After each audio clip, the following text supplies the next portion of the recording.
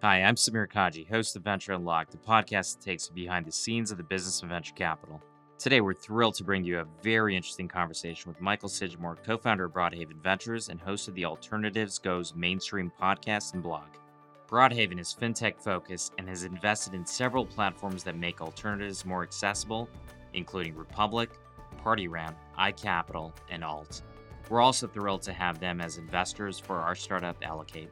Michael is also a venture partner at Goodwater Capital, one of the top global consumer-focused venture capital platforms in the world with over $2 billion in assets under management. During our chat, we talked about a whole host of topics, including the retail influence within alternatives, the future democratization of venture capital and other alternative assets, and why there might be a larger supply of LPs coming for emerging managers. Now let's get into the episode to hear all of that and more. Today's episode is sponsored by Pacific Western Bank, a full-service commercial bank with over $34 billion in assets. The venture banking team at PacWest specializes in financial products and services for both startups and the venture and private equity funds that back them. I've worked with many of their team members over the last 2 decades, and I can attest to their commitment to bringing a high-touch and personalized experience for every startup and fund manager client they have. So whether you're a founder or a fund manager at any stage of development and you want to find out more, check them out at www.pacwest.com. Hey, Michael, it's great to see you. Thanks for being on the show. Thanks for having me, Samir. It's great to be here. All right, so we're going to start out with your bio and how you got into investing, and please don't leave out the good parts like being a semi-pro soccer player. All right, I won't leave those out. Those are days that are long gone. I still love the game for sure. And actually, the alt space in many ways has been a way to get back into the game in a sense with companies like SoRare or Alt, which I think are really exciting, and as a sports fan myself and somebody who played, a great way to kind of reconnect with the game in a sense, in a slightly different way online, but also in a meaningful way too. I'll start with the bio from the early days. So, grew up outside of DC in a pretty entrepreneurial family. My mom was actually a developer in the '80s, and she met my dad, GE, and he ended up being in technology pretty early in the '80s and '90s. So, kind of saw the whole world of the internet up close, and was kind of exposed to it early. But I was, to be honest, pretty focused on playing soccer. So I I played soccer throughout my high school career. Tried to go play over in the UK with a semi-pro team after having 2 hip surgeries, actually. And then during that year, kind of got thinking about what are the other things I could be doing in addition to just playing soccer. And I had read this book called Leaving Microsoft to Change the World about a guy named John Wood who left Microsoft in the '90s. Great job, was head of marketing in Asia, and decided to start this international literacy NGO that has since become one of the world-renowned international literacy NGOs. And that experience really resonated with me because he was somebody who built a business and then also created social impact. So I actually just read the book, and while I was injured, was like, "Hey, John," I emailed him and said, "Hey, John, what can I do to help?" It turned out they needed somebody in London, so I worked in London in their development team. That's really where I kind of got the first entree into the world of impact investing, and actually family offices, foundations as well, to some extent, because a lot of these groups wanted to work with Room to Read. So that kind of stuck with me as I continued through my career, and ended up, after a year at Middlebury, deciding to go to LSE and study international relations and social policy, but also be exposed to the world of finance. So I've actually been in the alt space for quite some time, because when I was at LSE, I can't say I knew very much about finance, probably didn't really know what a bank was, but my next door neighbor said I should come to this info session for this conference that he ran. And it turns out that it was the world's largest student conference on hedge funds and private equity. So I went, joined the team, ended up becoming president, actually. So I had to learn about the world of alts. And this was back in 2009, 2010. And we were literally cold calling speakers like David Rubenstein from Carlyle, or Glenn Hutchins from Silver Lake, Lord Stanley Fink from Man Group at the time, and trying to get these incredibly successful people in the world of alts to come and speak to students from around the world. So that was really kind of like my unstructured education in the world of private equity and hedge funds. And now I was trying to reconcile these two worlds of complete social impact from my time at Room to Read and complete pure financial return from talking to all these hedge fund managers and private equity fund managers. And, in 2009, 2010, decided to start a company to educate younger investors on impact investing called Next Gen Engage. It was a time where impact investing was starting to rise a little bit. And I think younger investors really care about things that combine profit and purpose. And we'll get to this a little bit when it comes to things like passion investing in the alt space. And I think this is a really important piece of it. But the kernels of that really started in 2009, 2010, and then got a call from a solar finance business because I spent a lot of my time thinking about social plus finance. So how marketplaces could disrupt traditional financial institutions, cutting out the middlemen. And one of those companies called me up, and it was Mosaic. They just raised their Series A. They were a lending club for solar, effectively. So crowdfunding solar projects in the kind of commercial solar space from individuals, $25 minimum, had a California lender's license.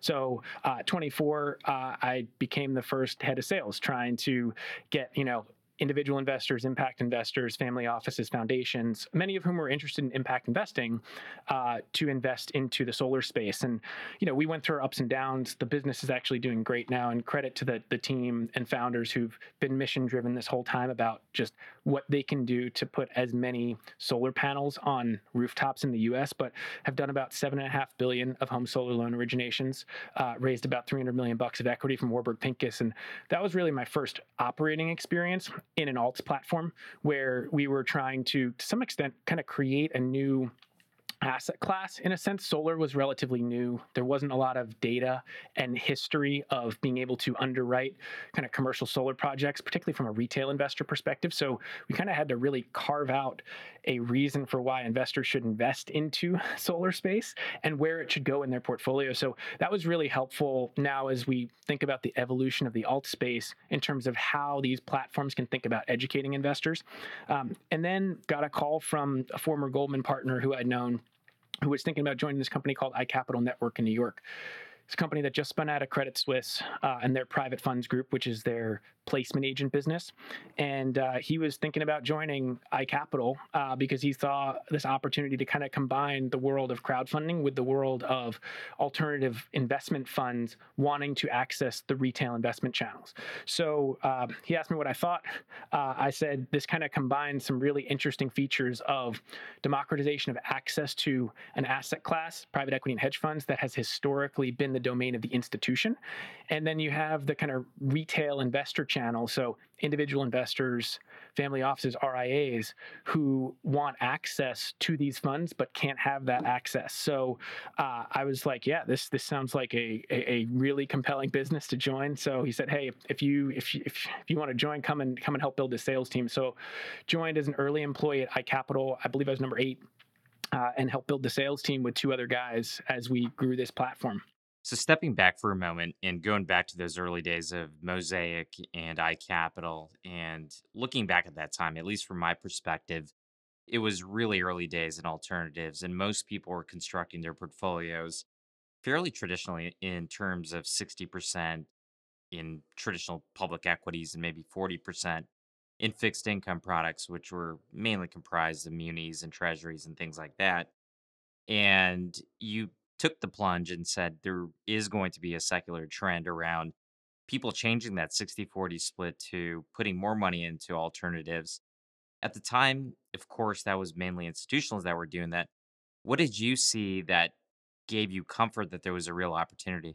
I think that at that time, there was still a lot of uncertainty in the alt space in the context of online investment platforms having enough trust to not be the platforms of last resort, right? Because I think the default opinion would have been these platforms are the places that funds or companies go when they can't raise money from anybody else. And I think we faced a little bit of that early on at places like Mosaic and iCapital.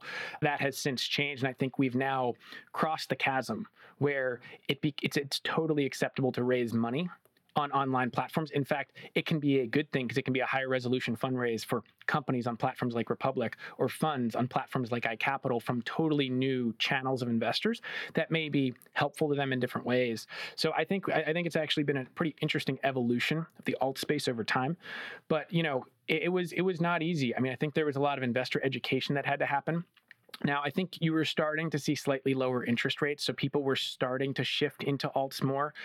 You certainly had, family office interest in a lot of these platforms because family offices did want access to alts, and that's something historically they've had for a long period of time, but maybe not through online investment platforms. So I think that was kind of the beginning of people saying, okay, yes, I can invest into these platforms. I think the RIA or wealth management channel has been a little bit slower to develop, but one that's incredibly important as we think about the evolution of the alt space, because two things. One is clients want and probably should have access, particularly high net worth clients should have access to alts. To your point about the 60/40 portfolio, I think that's dead. People should have some exposure to alts because that's where they can generate higher levels of returns. Certainly, obviously, risk and illiquidity are features that have to deal with. But if you're getting access to high quality product, you should have the ability to put alts in your portfolio. Now, I think the RIA space that was a little bit driven by clients, right? So you had younger clients who wanted access to different types of products. It could have been impact investing products. It could have been investing into startups and technology companies that many of these younger investors and next gens are seeing. They use Uber, they use Instacart, they use DoorDash. So they're often demanding their wealth advisors say, hey, how do I get access to this? I have the money.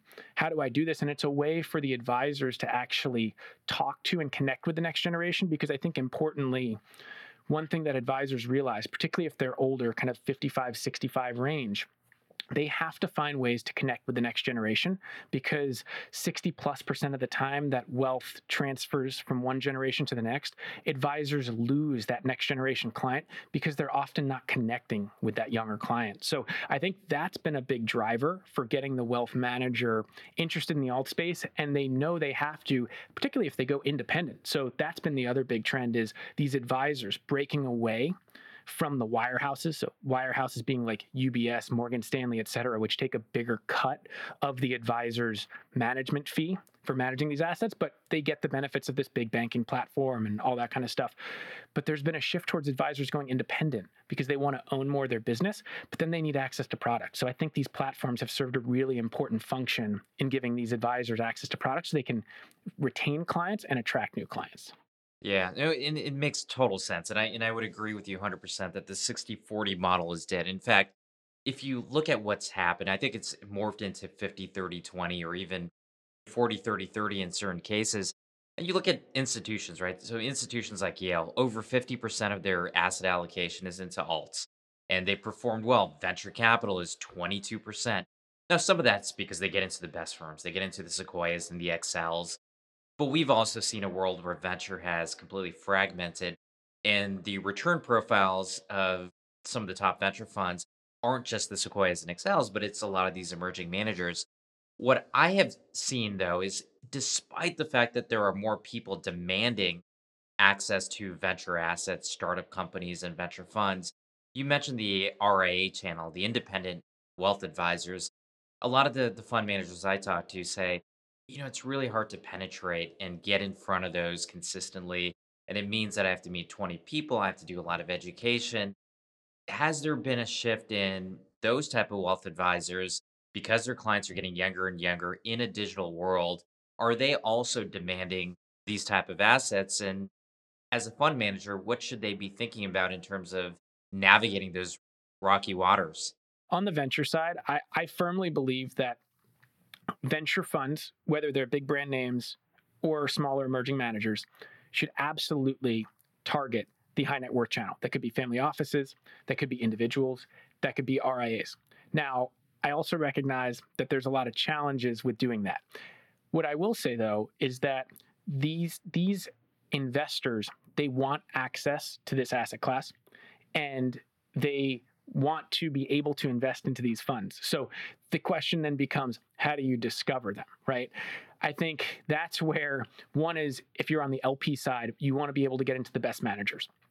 That would be ideal. But again, you have the access question with the brand names like Axel, Benchmark, Sequoia, et cetera, et cetera, et cetera. So, and those managers are not starving for net new LPs. They can close their funds very quickly. Now, I would argue even with them, it might be worth carving out a portion of their LP base for the high net worth channel, because over time, those could become multi-fund LPs. I mean, there's more accredited investors that are being created every day in the US, in large part due to liquidity from technology companies. And then you have the independent wealth management channel is larger than the private bank channel. So traditionally and historically, private equity funds and even larger venture funds have tended to raise money from private banks, right? So they'll go to the wirehouses and they'll say, hey, I want you to raise $500 million from your high net worth channel to your advisors. You'll call up your clients. You'll say, hey, you should put 500,000 or $1 million through this feeder fund structure that we've created for you into these, into our fund. And that's certainly a great way to do things. I mean, the funds of the world like Blackstone and Carlyle, et cetera, they can raise hundreds of millions of dollars in a matter of hours often on these platforms. So I understand why the larger private equity funds have tended to go to the banks and wirehouses. But now you have a shift where the independent wealth channel is now larger in terms of AUM than the wirehouse or private banking channel. So I think it makes sense for the venture community to start thinking about building those relationships with the high net worth community. Maybe it's indirectly through platforms, whether it's the iCapitals of the world, the Allocates of the world, because that's the way in which they're going to efficiently meet LPs and discover the right LPs. Because to your point, I think one of the challenges that the venture funds face is how to go through the diligence process with many of these LPs, right? Family offices, RIAs tend to be more idiosyncratic in their diligence than an institution would be. You know exactly what you're getting with CalPERS or Yale or Harvard endowment. You know how long the sales cycle is going to take. You don't necessarily know that with the family office RIA channel.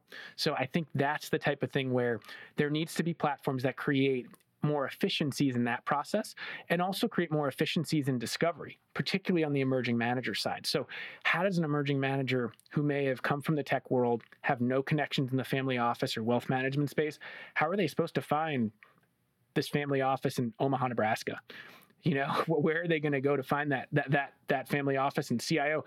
There's no list to call. Same with the wealth managers. Yes, there's maybe lists to call, but it's still hard to get in front of these people. So I think that's the big question is, how do you create ways for emerging managers to discover these LPs so that these LPs can then say, you know what? I want access to venture. Here's the type of funds I want. I want exposure to fintech. I want exposure to healthcare. And then you're able to efficiently match them based on what they're interested in. So I think that's kind of the next phase of venture from the fundraising perspective. And if you look at the size of the amount of private capital out there, it's over 70 trillion. It's growing. And if people do move, let's say 10% of their assets toward alts, you could actually cover the venture market multiple times over in a single year just by the private wealth market. Now, there's a lot of unique difficulties, I think, about venture capital. The power law, it's this perception that risk is significantly higher than traditional private equity, which is investing in more mature companies.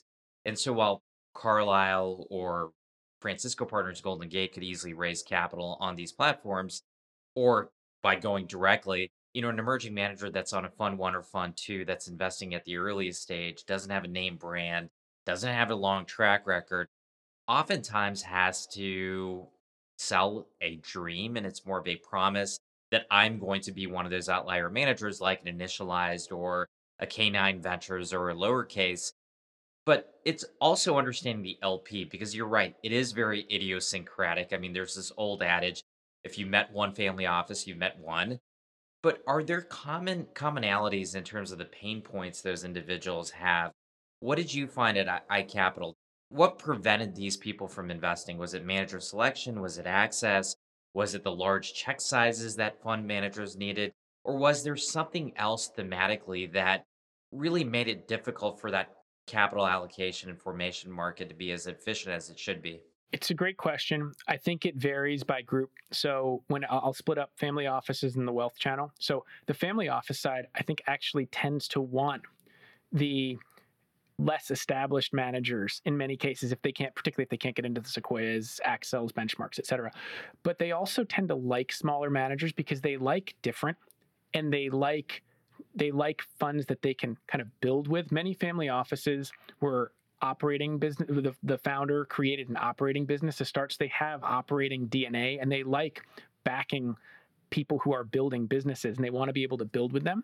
They also want to be able to access co-investments. And I think that's not just limited to family offices. That's also, the domain of fund of funds, and why many fund of funds have been incredibly successful is they get to tag along with co-investments over time as these fund managers can't really size up themselves. So I think, family office community actually tends to want smaller, more interesting managers if they can find them. Now, I think that's where the discovery piece comes in. I mean, how would they have found Chris at Lowercase early on? How would they have found Alexis and Gary at Initialized early on unless they were in the right network? So that's where I think a platform comes in, where it can be helpful, particularly if a manager doesn't come from kind of an established brand name. Another kind of emerging manager launch that was incredibly successful was Goodwater's Fund One, right? And Chiwa came from Kleiner, Eric came from Maverick. So they were, at bigger established platforms. They had great networks, relationships, credentials. They still had to raise the first fund, which wasn't easy. And then I saw them do it early on, and incredibly impressed with what they've built. But they had that brand, whereas many emerging managers that we're seeing now are coming from various backgrounds, which, by the way, I think is great.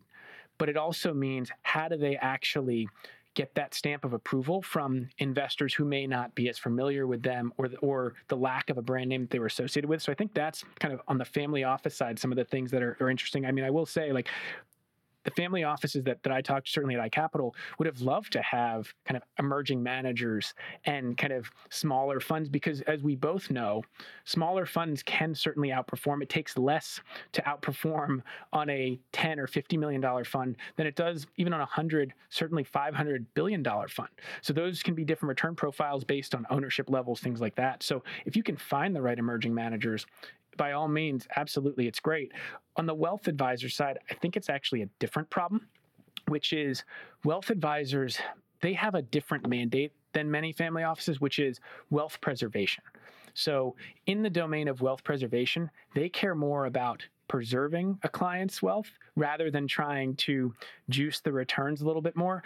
And quite frankly, they'd rather not get fired for investing in the wrong thing and take the safer option. So I think that's where it'll be a really interesting question with the RIA or wealth management community, how they think about accessing emerging managers in particular, because I believe, as you probably do as well, that these are funds that can be great for them to invest into. And let's remember, Goodwater was an emerging manager. Ribbit was an emerging manager. Felicis was an emerging manager. Initialized was.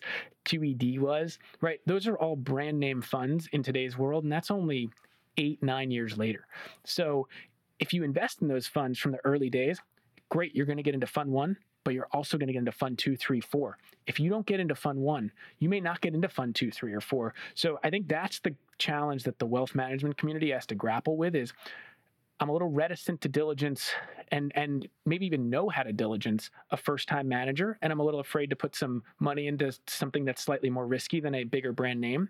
But if I don't do it, then I may not get into the next funds, and I may lose out on great opportunities for my clients. So I think that's the challenge that these emerging managers and the LPs will face, and I think hopefully platforms like Allocate can fix that, which is why I'm so excited about what you're building. You're bringing up a really interesting point in that I have worked with a lot of wealth advisors, and typically speaking, they are going to incline in buying IBM, and in venture, that means buying, if you can, the Excels and Sequoias and maybe even some of the other managers that have legacy, and not taking a plunge with emerging managers. The conundrum, of course, is that as a lot of those funds get into a fund two, fund three, fund four, they're usually now exclusive only to either people that were there from day one, or people that can write large enough checks and act as multi-fund generational LPs. And that usually is the institutions versus the traditional individual or even family office in many cases. The point that a lot of venture funds make is that institutional money is superior because it tends to be larger, it tends to be multi-fund, it tends to be predictable. Whereas on the individual side, the knock has been, if I go after retail investors, it's highly inefficient, it's highly opaque, and it's quite cyclical. Do you think that has changed in any way as people have moved further into alternatives? And what do you see the impact in the future if things like interest rates do rise? Do people then retreat from alternatives and go back to traditional investing? Or do you think that there's a real long-term trend toward alternatives and that even if people do pull out during a downturn, there are going to be other people that pick up that slack? Certainly, I think VCs should be right to be reticent to work with the retail investor community because, in many respects, unlike institutions, they may not be able to allocate to multiple funds, right? Institutions, fund of funds, large endowments, pension plans, they think long term and they are often planning for multiple funds when they allocate to a fund one. They're also thinking about fund two, three. They have that kind of capital set aside and that schedule of how they plan to invest and how they plan to match their allocations with their distributions. Some family offices are certainly sophisticated enough to do that, as are some RIAs, but it's also more difficult for them, and some of them may not be as sophisticated, certainly individuals as well. So I think that the VC community, or really kind of fund managers writ large, could be private equity as well. I think they are right to be reticent about engaging the retail community. Now, I will say this. I think that there are mechanisms that are being created, particularly on some of these online investment platforms with secondary market liquidity, that are enabling individual investors or wealth managers to feel comfortable allocating to these funds, knowing that they can get more liquidity. Now, I think it's important to note that often these illiquid holdings are not the holdings that you want to sell because those can be the returns that compound over time, right? If you're at 3x and then you can do another 2x turn, that goes from 3 to 6x, right? That's a big material difference. And then that if they do another 2x turn on the next valuation as kind of raising a growth round, you're doing 6 to 12x. Like those are material returns that you don't want to shed unless you absolutely have to. Now, I know during the last financial crisis, people would often have to sell their liquid assets, which I think creates actually interesting secondary market opportunities. At iCapital, we had some secondaries funds on our platform for that very reason. I think it was, kind of 2014-15 timeframe. Secondaries funds doing incredibly well, right? Because they were able to invest into fund portfolios at discounts or particular companies within a portfolio at discounts because people needed liquidity. So I think that's a trend that's going to continue to happen with many of these online platforms. And I think many of these platforms either have built secondary market trading platforms or are thinking about it because they know that the retail investor community thinks about liquidity more than an institutional investor might. So I think hopefully that can solve some of the problems. But look, I absolutely agree that low interest rates has contributed to an interest in alts. Everybody needs to search for yield. And they've been doing so over the past 2-3 years. And the last kind of year and a half or so, really kind of alts have taken hold, or as we've talked about, gone mainstream. So I think interest rates rising could certainly change a little bit of that. But I also think that the rise of alts is here to stay. And it's not just due to the fact that, people are interested in alts or the interest, kind of irrespective of the interest rate movement. I think that there's more to investing in alts than meets the eye. And this is where it's not just kind of investing in venture funds, although I think that's a piece of it, but it's investing into all sorts of alternative assets, things like collectibles, sports cards, art, NFTs.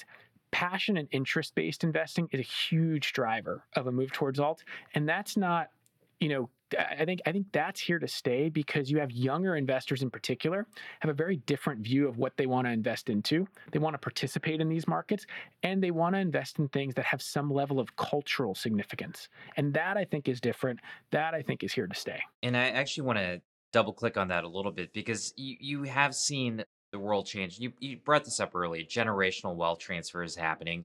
In fact, the numbers that I've seen is that over 30 trillion in wealth will be transferred over the next couple decades. And the people that it's being transferred to are people that grew up in a digital world, grew up around social, and we've seen investing not only about passions but around movements. And you can look at no further than things like this, the meme stocks or the meme coins. And it's hard to debate that this isn't real and that there's a way of people investing that is around this herd mentality. That's always been the case, but it's different now. It's amplified in different ways. And so as you look at the alt world going, and I think we're going to see a whole new set of alt asset categories that are whether it's a pipe or an alt with trading cards, NFTs. Republic is doing a great job, obviously, in offering all type of products to both accredited and non-accredited investors.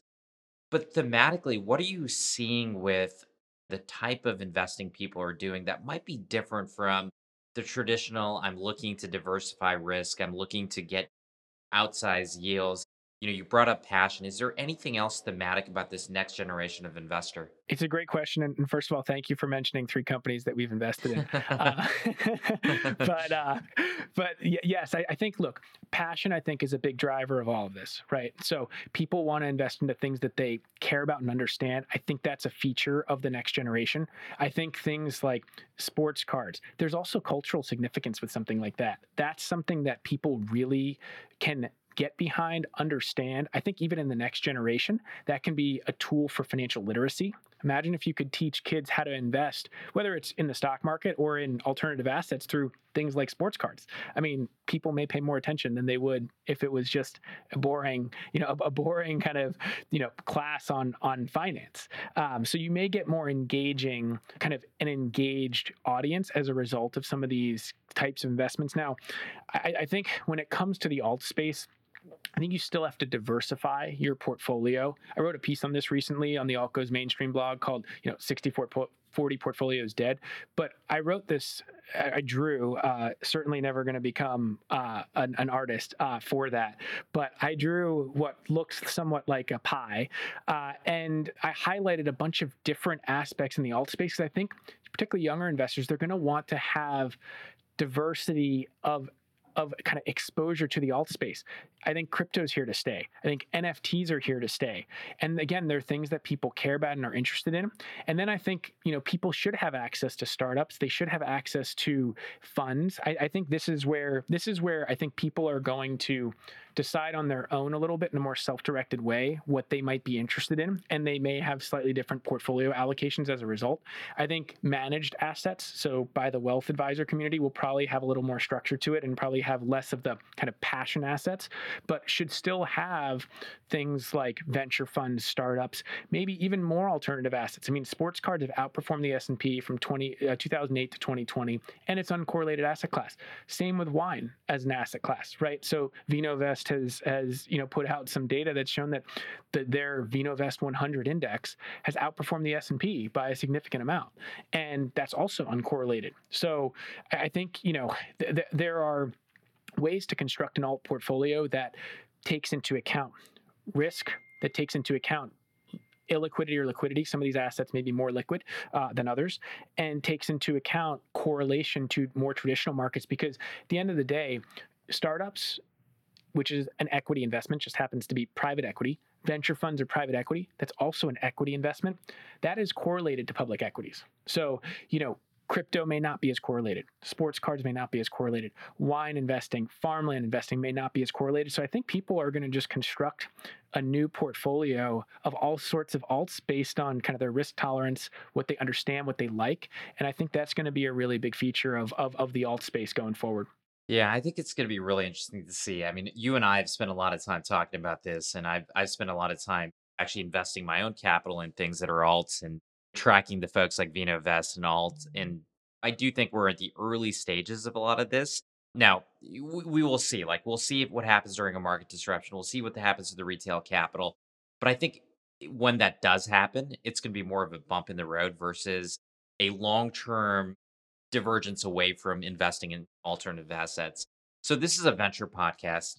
I like your comments around having managers think about the retail channel to raise capital beyond just a small fund one and really long term. But you also invest, right? So you're investing out of Broadhaven, you're focusing on fintech, and you've been on kind of both sides of the table, right? You've been on the operator side as a consumer of professional capital. Now you're deploying capital. And one of the things that always comes up with investors and entrepreneurs is what type of value do investors provide? And a lot of that goes to, are you providing what you say you're going to provide? Is there something differentiated? And are entrepreneurs going to want to take your money for a particular reason? You brought up this analogy, I think, in the past of good VCs are like sixth men in basketball, right? So they're not part of the starting five but they come off the bench when the coach tells them to come in and they play whatever role is needed. Tell us what that means for Broadhaven and how you think about value add. Yeah, it's a great question, and it's really a homage to my favorite basketball player, who was the sixth man, uh, winning the championship for the Golden State Warriors multiple times, and a venture investor himself, actually, on Andre Iguodala, where I think that like what he did in the NBA Finals and was MVP of one of the finals games where they won. Actually, he came off the bench and provided such a critical spark to the team and did things, whether it might not have been just scoring, it might have been blocks, steals, playing defense. Those are all the types of things that kind of glue the team together. And that's where I hope, as an investor, you're never going to be day to day. You're never going to be working as hard as the founding team.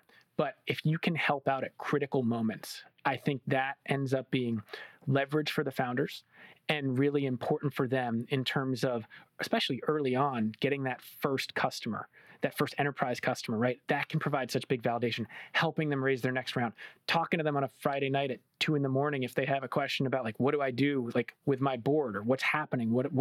How do I handle this?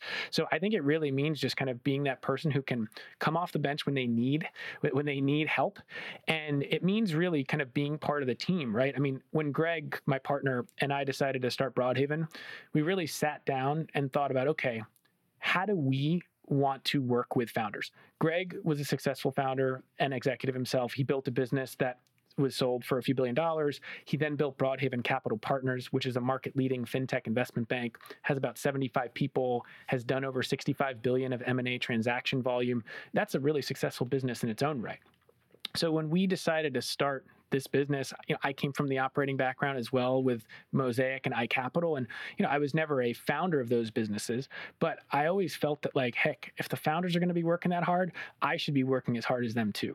Right. So I think that's the ethos that we've wanted to bring to Broadhaven Ventures was, look, the part we love the most is helping companies succeed, because we've been on the operating side and that's where we get our excitement, joy, and energy from.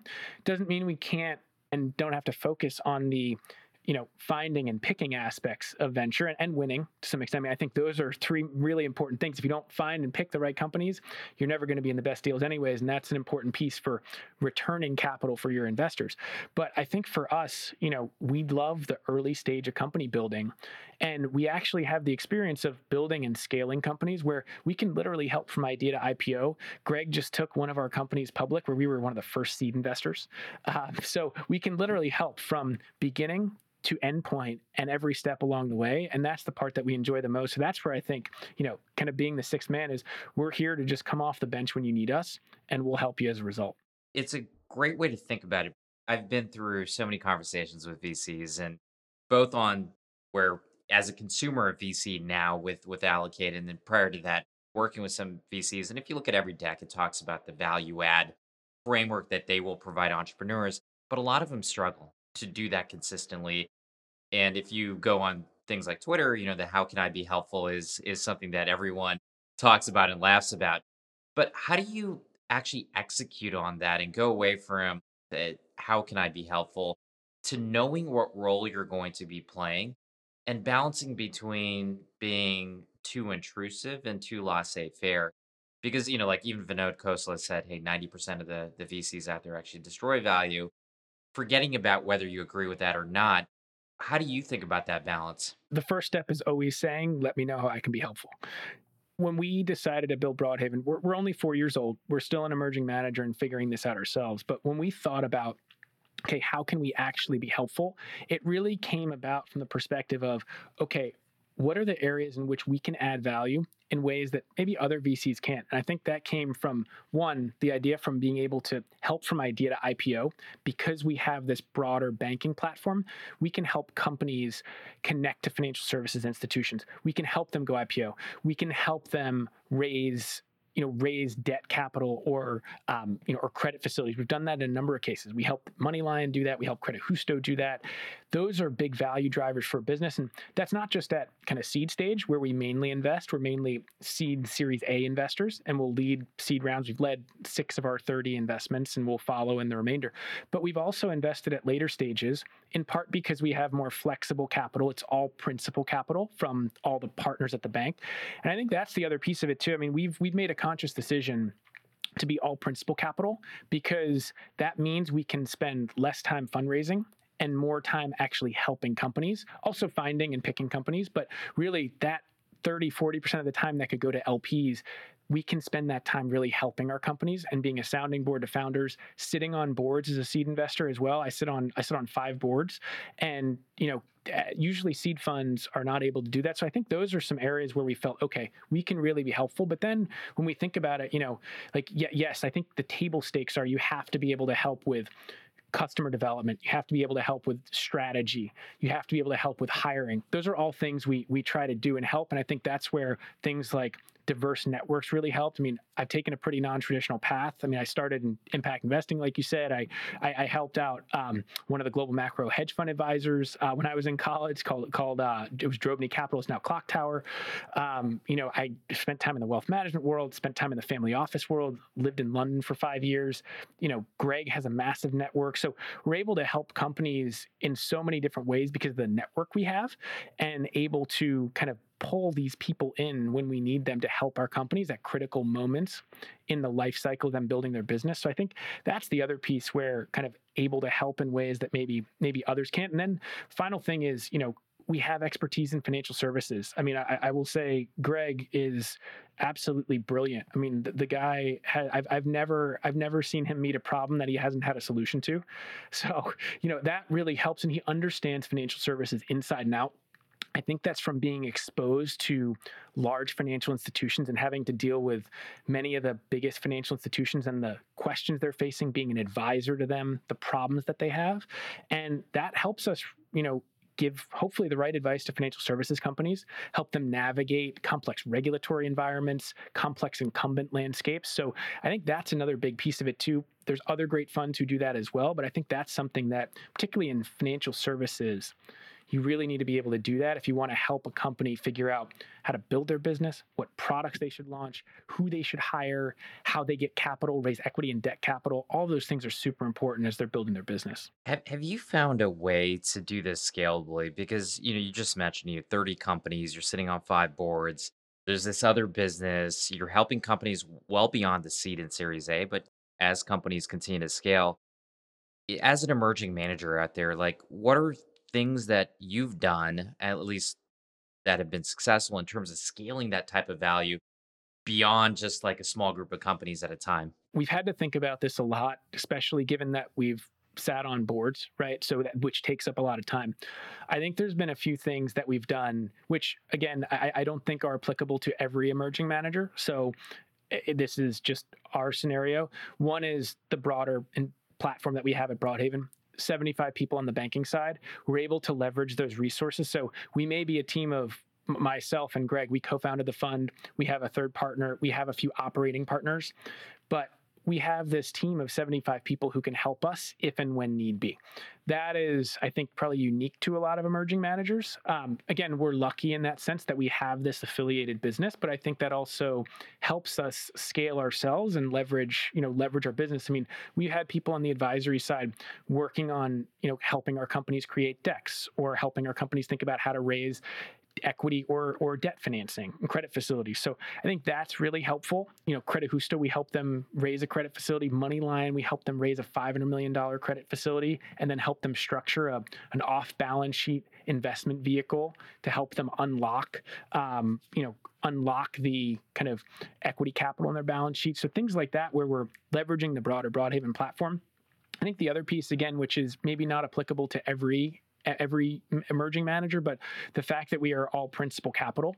So if there is one takeaway there, if you can have a sole LP, that can be great and provide an advantage and leverage because again, we can unlock that time that would otherwise be spent fundraising or with LP management, helping our companies. And the partners, we have 13 partners in the advisory side of our business. I mean, we have a number of ex-Goldman partners who are senior bankers there, vice chairman of Morgan Stanley's investment bank, vice chairman of Wasserstein Perella's investment bank. I mean, these are all people who are investing into our companies, and they are then highly motivated to help out, right? They can tap into their network. So we're able to kind of create these synergies between Broadhaven Ventures and Broadhaven Capital Partners that hopefully just help create value for the companies, most of all. And then, obviously we end up benefiting from that as well. Yeah, you definitely have some real structural advantages in being able to do what you do. Michael, this has been a lot of fun. Really appreciate you being on the podcast. And most of all, always being a great sounding board for us. Awesome. No, love what you guys are building at Allocate. I think it's incredibly important for the evolution of the alt space, particularly when it comes to enabling VC funds and emerging managers in particular to discover the LP community and vice versa. So I think I'm excited to see what you build, and thanks for having me on the podcast. Thanks so much for listening to another episode of Venture Unlocked. We really hope you enjoyed this episode with Michael. To learn more about him and Broadhaven Ventures, be sure to go to Apple Podcasts or Spotify, where you'll find detailed notes on the show. While you're there, please leave us a rating and a review, as it really helps us out, and hit the subscribe button in order to get each and every Venture Unlocked episode as soon as it's released. Also, remember to sign up at ventureunlocked.substack.com to get updates on every episode, as well as my blogs on the world of venture capital.